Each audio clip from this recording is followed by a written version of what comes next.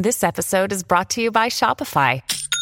Forget the frustration of picking commerce platforms when you switch your business to Shopify, the global commerce platform that supercharges your selling wherever you sell. With Shopify, you'll harness the same intuitive features, trusted apps, and powerful analytics used by the world's leading brands. Sign up today for your $1 per month trial period at shopify.com/tech, all lowercase. That's shopify.com/tech.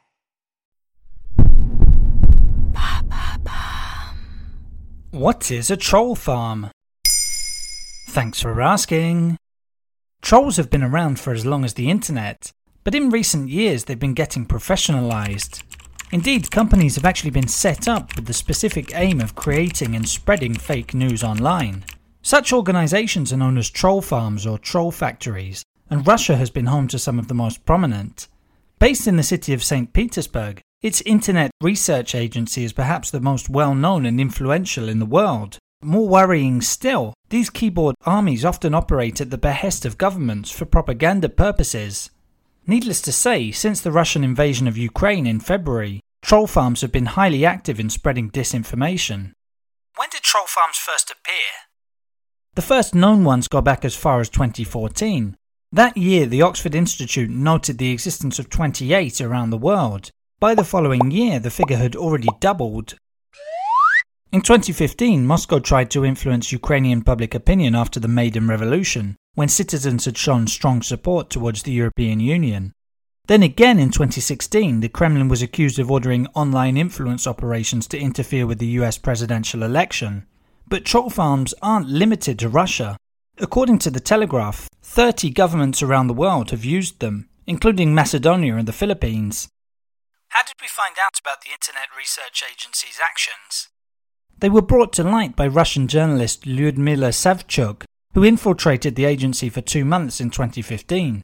Her reports described a grey building with covered-up windows where $400 a month workers created fake online profiles and spread pro-Kremlin, anti-American views. How do troll farms operate?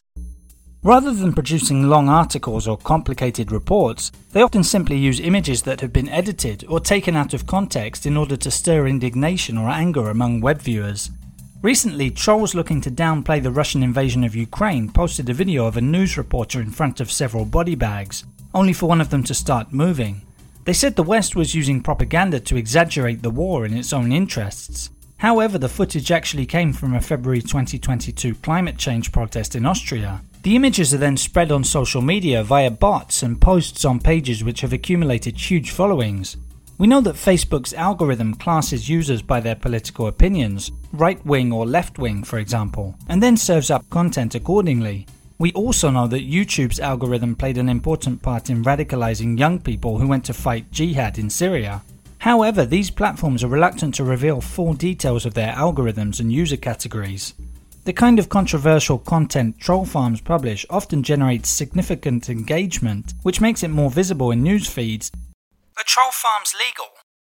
That depends on the country. For example, in the United States, freedom of expression knows no limits. There's no such crime for spreading fake news as there may be in other countries.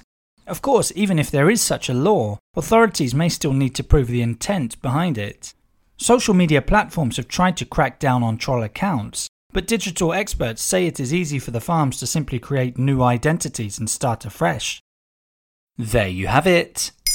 Now you know what a troll farm is. In under 3 minutes, we answer your questions. What would you like to know about?